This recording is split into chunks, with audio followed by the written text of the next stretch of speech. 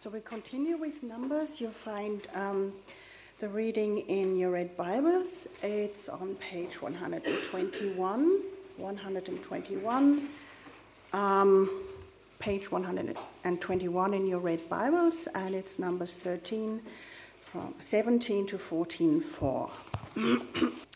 Moses sent them to spy out the land of Canaan and said to them, "Go up into the Negev and go up into the hill country and see what the land is, and whether the people who dwell in it are strong or weak, whether they are few or many, and whether the land that they dwell in is good or bad, and whether the cities that they dwell in are camps or strongholds, and whether the land is rich or poor, and whether there are trees in it or not.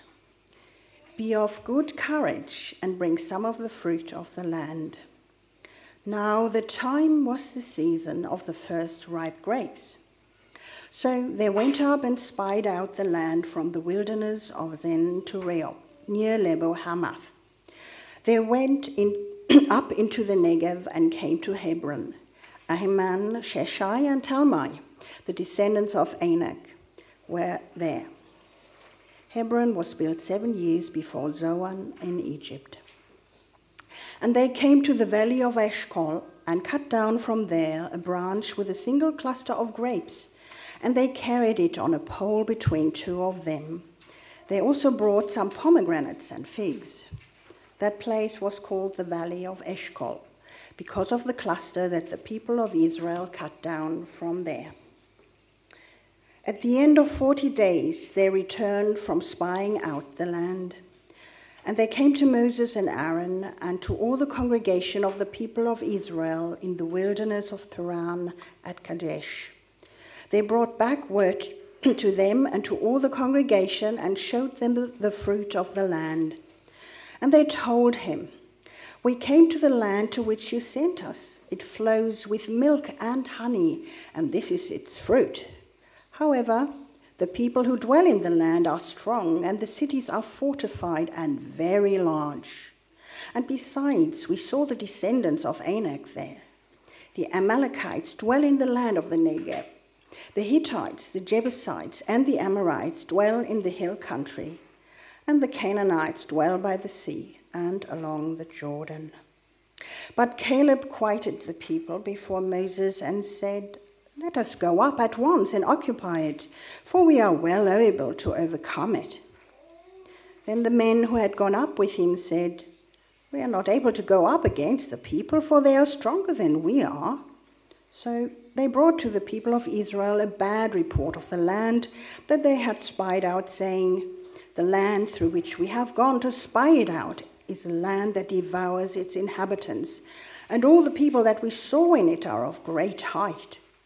And there we saw the Nephilim, the sons of Anak, who came from Nephilim. And we seemed to ourselves like grasshoppers, and so we seemed to them." Then all the congregation raised a loud cry, and the people wept that night. And all the people of Israel grumbled against Moses and Aaron. The whole congregation said to them, Would that we had died in the land of Egypt, or would that we had died in this wilderness. Why is the Lord bringing us into this land to fall by the sword? Our wives and our little ones will become a prey. Would it not be better for us to go back to Egypt?" And they said to one another, "Let us choose a leader and go back to Egypt."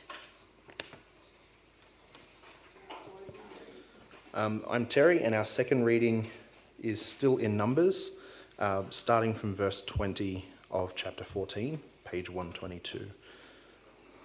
"Then the Lord said, I have pardoned according to your word. But truly, as I live, and as all the earth shall be filled with the glory of the Lord, none of the men who have seen my glory and my signs that I did in Egypt and in the wilderness, and yet have put me to the test these 10 times, and have not obeyed my voice, shall see the land I swore to give to their fathers. And none of those who despised me shall see it, but my servant Caleb, because he has a different spirit and has followed me fully, I will bring into the land into which he went, and his descendants shall possess it. Now, since the Amalekites and the Canaanites dwell in the valleys, turn tomorrow and set out for the wilderness by the way of the Red Sea. And the Lord spoke to Moses and to Aaron, saying, How long shall this wicked congregation grumble against me? I have heard the grumblings of the people of Israel, which they grumble against me. Say to them, As I live, declares the Lord, what you have said in my hearing I will do to you. Your dead bodies shall fall in this wilderness, and of all your number, listed in the census from 20 years old and upward, who have grumbled against me, not one shall come into the land where I swore that I would make you dwell, except Caleb the son of Jephunneh and Joshua the son of Nun. But your little ones, who you said would become a prey, I will bring in, and they shall know the land you have rejected. But as for you, your dead bodies shall fall in this wilderness, and your children shall be shepherds in the wilderness 40 years, and shall suffer for your faithlessness until the last of your dead bodies lies in the wilderness. According to the number of days in which you spied out the land, 40 days, a year for each day.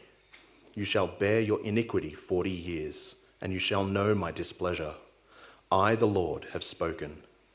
Surely this will I do to all this wicked congregation who are gathered against me. In this wilderness they shall come to a full end, and there they shall die.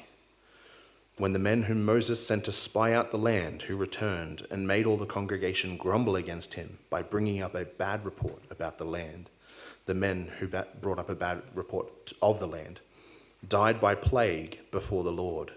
Of those men who went to spy out the land, only Joshua the son of Nun and Caleb the son of Jephunneh remained alive. When Moses told these words to all the people of Israel, the people mourned greatly. And they rose early in the morning and went up to the heights of the hill country, saying, Here we are, we will go up to the place that the Lord promised, for we have sinned. But Moses said, Why now are you transgressing the command of the Lord, when that will not succeed? Do not go up, for the Lord is not among you, lest you be struck down before your enemies. For there the Amalekites and the Canaanites are facing you, and you shall fall by the sword, because you have turned back from following the Lord. The Lord will not be with you. But they presumed to go up to the heights of the hill country, although neither the ark of the covenant of the Lord nor Moses departed out of the camp. The Amalekites and the Canaanites who lived in the hill country came down and defeated them and pursued them, even to Hormah. So we're in the second week of our series going through the book of Numbers. As Michael mentioned last week when he preached, there's 36 chapters of Numbers, but only 5 weeks to do the series. So like last week, we'll only be doing a brief overview of this morning's passage, which is Numbers chapters 10 to 14. The reading was from chapters 13 and 14, but 10 to 14 is what we're going to be looking at. So if you could keep your Bibles open to that general area, that would be good. So we find ourselves in our passage, we find ourselves today in a very different context to the Israelites that we read about. We're not living nomadic lives in the wilderness. We're not living in the desert. God willing, we won't become a desert. And we've not just been rescued from a life of slavery. And as a result, when we read through passages like today's Numbers, we can often see it as something of a dry history. You know, something that happened a long time ago, a long way away, to people that we've never met. But despite that, human nature doesn't change, no matter where, no matter when. And so if we take a close look at the example of ancient Israel in the wilderness, we might see reflected in them something of ourselves. And in seeing the consequences that befell Israel, we might also receive a warning of the consequences that may befall us should we not learn from this example. And more than that, we may see foreshadowed in Israel God's promises to us. For the God that provided for the Israelites, and the God that led them towards such a great promise and great inheritance, is the same God that we serve today. It's the same God who provides for us now. It's the same God who fulfills his promises to us in Jesus. But before we can get to some of these big themes that are found in Numbers 10 to 14, we need to understand at least something of the passage itself. So we can see in our passages today, and I'm not sure if there's a slide for this, there might be, there it is. We see 5 episodes of sin and judgment between chapters 11 and chapters 14. And in each of these instances, the Israelites, they sin against God, and then they face judgment accordingly. So let's have a brief look at what these are. We're introduced to the first of these episodes right at the start of chapter 11. We read in verse 1 of chapter 11, "And the people complained in the hearing of the Lord about their misfortunes. And when the Lord heard it, his anger was kindled, and the fire of the Lord burned among them and consumed some outlying parts of the camp." So after just having taken a 3-day journey from Mount Sinai, where they were camped in last week's passage, going toward the promised land, we find the Israelites once again camped in their tents in the wilderness. And we're told here at the beginning of chapter 11 that they begin to complain about their misfortunes. Now, we're not told what the exact complaints they had are, but evidently their complaints don't have a very solid basis, and God's displeasure with the ingratitude of his people is expressed in the form of a fire that consumes the outer parts of the camp. So that's the first episode. Secondly, we see in chapter 11 from verse 4, immediately afterwards, we read this. "Now the rabble that was among them had a strong craving, and the people of Israel also wept again and said, 'Oh, that we had meat to eat. We remember the fish we ate in Egypt that cost nothing, the cucumbers, the melons, the leeks, the onions, and the garlic. But now our strength is dried up, and there is nothing at all but this manna to look at.'" And I presume that most of you are familiar with manna. But if you don't know what it is, that is the bread and honey-like substance that God gave to the Israelites from heaven when they were in the wilderness. And to translate what the Israelites are really saying here is the translation, "A life of slavery in Egypt would be better than a monotonous diet. Never mind that this sustenance was given to them without cost and without any work on their behalf. Better, according to this rabble, was to have a varied diet under slavery than a simple diet that comes with the benefit of being free." And we see God's judgment of this melodramatic moaning in chapter 11 from verse 31. If you look down at verse 31, God causes quail to fall around the camp, a day's journey in either direction, up to 90 centimetres high, in answer to this complaining.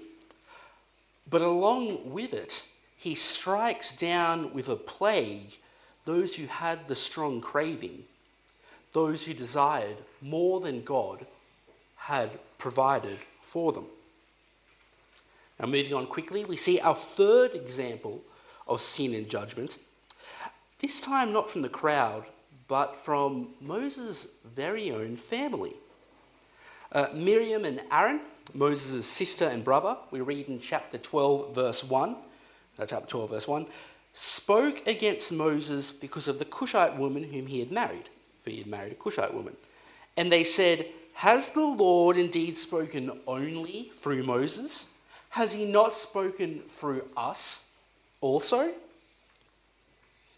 Now it seems from that last statement that Miriam and Aaron's true objection to the position of Moses came not from his Cushite wife, but from the belief that they themselves deserved the same privileges that Moses had.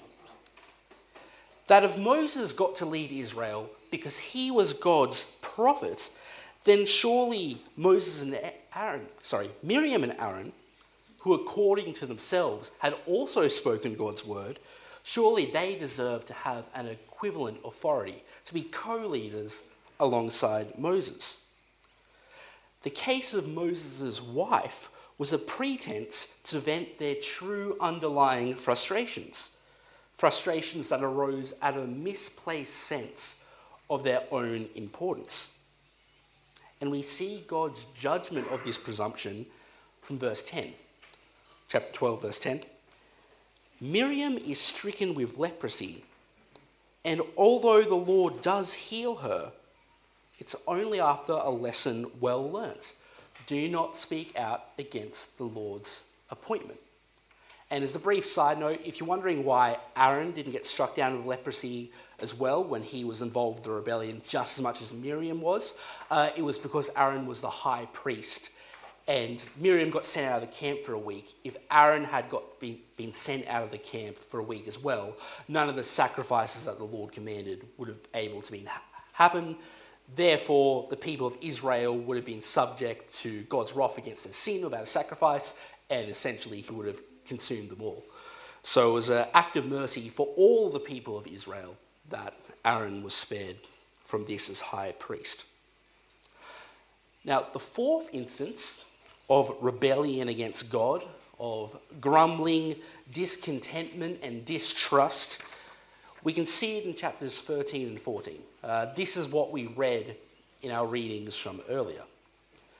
God has brought his people to the edge of the promised land, the land that he had promised to give to the descendants of Abraham, a land overflowing with milk and honey. But before the Israelites go in to occupy this land, Moses sends a group of men, one from each tribe, to spy it out. And after 40 days of exploration, they return. 13 verse 27, we came to the land to which you sent us. It flows with milk and honey, and this is its very fruit. This is its fruit. However, the people who dwell in the land are strong, and the cities are fortified and very large. And this leads the spies, with the exception of Caleb, to argue against going into the promised land out of the fear of these terrifying people who dwell there. And to gain support for their cowardly act of not going into the promised land, they begin to spread a bad report of the land amongst all the people in the congregation of Israel, which you can see from verse 32. And the people, they believe what the spies have to say, which leads to the complaints of chapter 14, in which the Israelites moan, once again, that it would have been better for them to die in Egypt or to perish in the wilderness, rather than go into God's promised land. In fact, so opposed are they from entering the land of God's promise that they decide to choose for themselves a different leader and head back to the land in which they were slaves. Moses, Aaron, Caleb and Joshua, they try to convince the people otherwise, appealing to the Lord's provision, only to be threatened with being stoned to death. And the seriousness of this episode of faithlessness and rebellion leads to the greatest judgment on the people so far. 40 years of wandering in the wilderness. 1 year of the wilderness for each day in which the spies were spying out the land. The people had judged death in the wilderness to be preferable to God's promises, and God answered their cries, not in the way they would have hoped. And the fifth and final episode of sin and judgment that we see in our passage is at the end of chapter 14. from verse 39. Having brought upon themselves the Lord's judgment of 40 years in the wilderness, the people mourn. They recognize the sinfulness of their disobedience. Now, that's a good thing. However, rather than to submit themselves to the discipline of God, they decide to take it upon themselves to avoid the judgment that came with their disobedience by disobeying God again. They decide that now they can't go into it, now they do want to enter the promised land. Moses warns them that this is an incredibly stupid idea, yet the Israelites ignore God yet again, they ignore Moses yet again, and they attempt an invasion of the promised land without the Lord's assistance to a foreseeable defeat.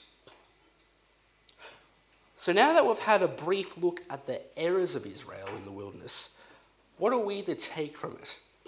What application can we draw from this pattern of sin and judgment to inform how we live as Christians today in the 21st century? Well, our passage gives us 3 big points of application for our lives today. 1, we ought to be obedient. 2, we ought to be content. And 3, we ought to have faith in God. Now, the first of our 3 points, and perhaps the most straightforward, is obedience.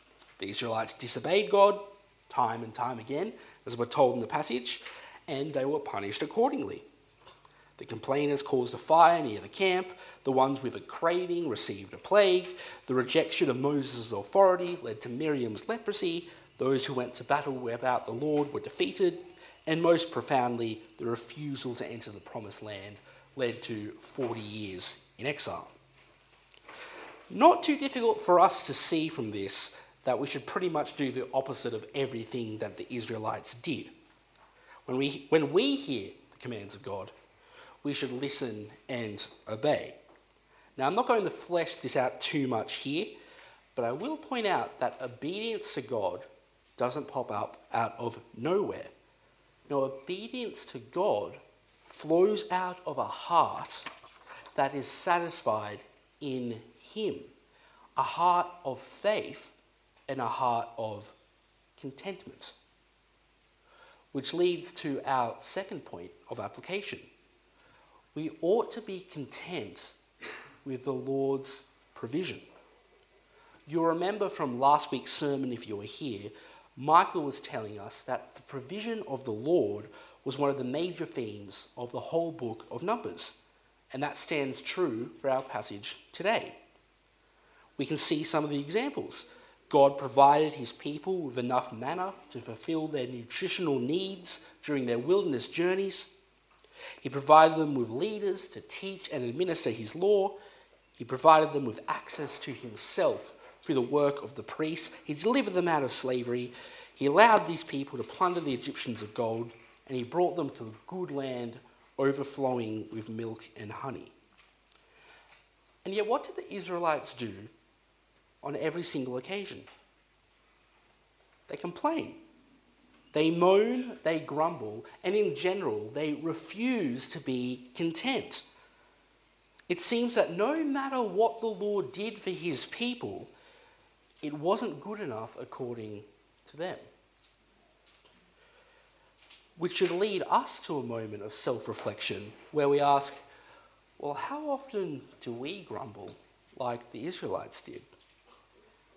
How often do you moan or do you find yourself complaining that you haven't got enough, that you haven't got exactly what you want or what you think that you really need, and how it's all so unfair that you're missing out on so much or going through some inconsequential inconvenience? Because if we be honest with ourselves, how much of what we complain about and groan about day to day is actually worth complaining and groaning about? Do you find yourself complaining about ultimately trivial things like a lack of entertainment, boredom, not going on that exciting holiday? Do you grumble that you're not making enough money? If you're a student, Do you moan that you're cursed of exams and assignments that come with a university education that is out of reach of most people on this planet? Are you someone who finds yourself sweating the small stuff? Because so much of the complaining that we do so often, it's really complaining about God's provision. When we moan that we don't have enough, what we're doing is grumbling against God. In effect, we're saying, God, everything you've given me still isn't good enough. When you grumble that you haven't got enough, you're grumbling about God's provision. And when you grumble about God's provision, you're grumbling about Him. Ought we not rather, as Christians, to be a people of praise and thanks? Ought we not rather rejoice in the bountiful blessings that God has given us, especially places here like Armidale? Yeah. Even in drought, we still have food to eat and shelter for our heads, which is a lot more than a lot of people on this planet can say. And for those of us who believe, we have hope not just in this life, but more importantly, in the life that is to come. We ought to be content with the great blessings that the Lord has given to us. After all, He knows our needs. He knows what's best for us. He provides everything that we need for this life and the next. Trust in your Heavenly Father and His provision. And that brings us to our third point of application. Now, this point, I think, is the most important because our contentment and our obedience, the other 2 points, depend on this. We're talking about faith. Because when it comes to the heart of things, you won't be content with God's provision, and you won't be someone who obeys God if you don't have faith in Him, if you don't have faith in the Lord Jesus. Because in order to be content with the provision of God, you must be able to trust, have faith that what He has provided is enough and that He will continue to provide for all your needs. In order to be faithful in obedience from the heart, you need to have a heart that trusts in Him. Because at the core of Israel's disobedience, at the core of the discontentment in the wilderness, was the reality that they simply didn't trust in their God. They didn't trust that what God was doing for them in the wilderness was for their good. They didn't trust in His appointment of Moses as leader. They didn't trust that God would give them the ability to occupy the promised land. They didn't trust God at His word. And this connection between unbelief and disobedience, it didn't go unnoticed by other biblical writers. Turn with me, if you will, to Hebrews chapter 3. So that's Hebrews chapter 3 from verse 7. So if you go from Hebrews chapter 3 verse 7, we read this, quoting from the psalm that Tam read for us earlier. Hebrews 3 verse 7.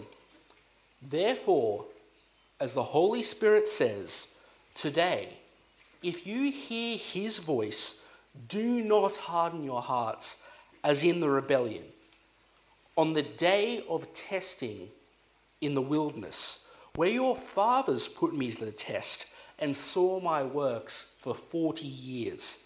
Therefore I was provoked with that generation and said, they always go astray in their hearts. They have not known my ways. As I swore in my wrath, they shall not enter my rest. And again from Hebrews 3:15, as it is said, today if you hear His voice, do not harden your hearts as in the rebellion. For who were those who heard and yet rebelled? Was it not all those who left Egypt led by Moses? And with whom was He provoked for 40 years? Was it not with those who sinned, whose bodies fell in the wilderness? And to whom did he swear they would not enter his rest, but to those who were disobedient? Verse 19, so we see that they were unable to enter because of unbelief.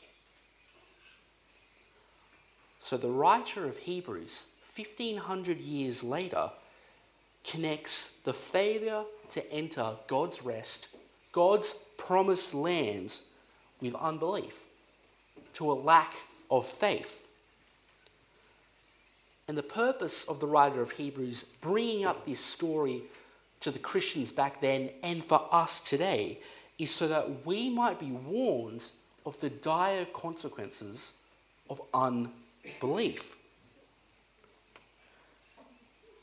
Because in Numbers, the unbelief of the Israelites, it manifested in discontent and disobedience, leading to a denial of ultimately earthly blessings in the promised land. But for us today, who do not believe and do not heed the word of God, we stand to lose the blessings and pleasures of God, not just in this life, but we're in danger of rejecting the pleasures of God in the next as well. The Israelites, they rejected God's promise of a good land, but simply land. What we're in danger of rejecting is the promise of life itself. For in Jesus, all the promises of God find their amen. In Jesus, we have an inheritance that will never fade. Not just a stretch of good land in the Middle East, but the very kingdom of God. Don't be one of those who reject the salvation of our God and life in Jesus for the things of this world. For the consequences of not putting your faith in him, it's not a mere 40 years wandering in the wilderness. It's not only a plague or simply physical death. It's separation from the eternal pleasures of God. It's to be subject to his righteous wrath for all eternity. Do not let that happen to you. Do not harden your hearts where you know God is speaking to you even today. If you have not done so already, turn away from your sins, repent of your hardness of heart, believe in the Lord Jesus Christ, and be saved. God has provided for us a great salvation in the Lord Jesus. In Jesus, he delivers us from the dominion of death into his own kingdom, to joy and provision better than all the treasures and all the things of this world. In Jesus, God brings us not just to a land, but to himself. So don't be like those who harden their hearts against God in unbelief. Be someone who stands firm in the eternal promises of God through confidence in the Lord Jesus Christ. Amen.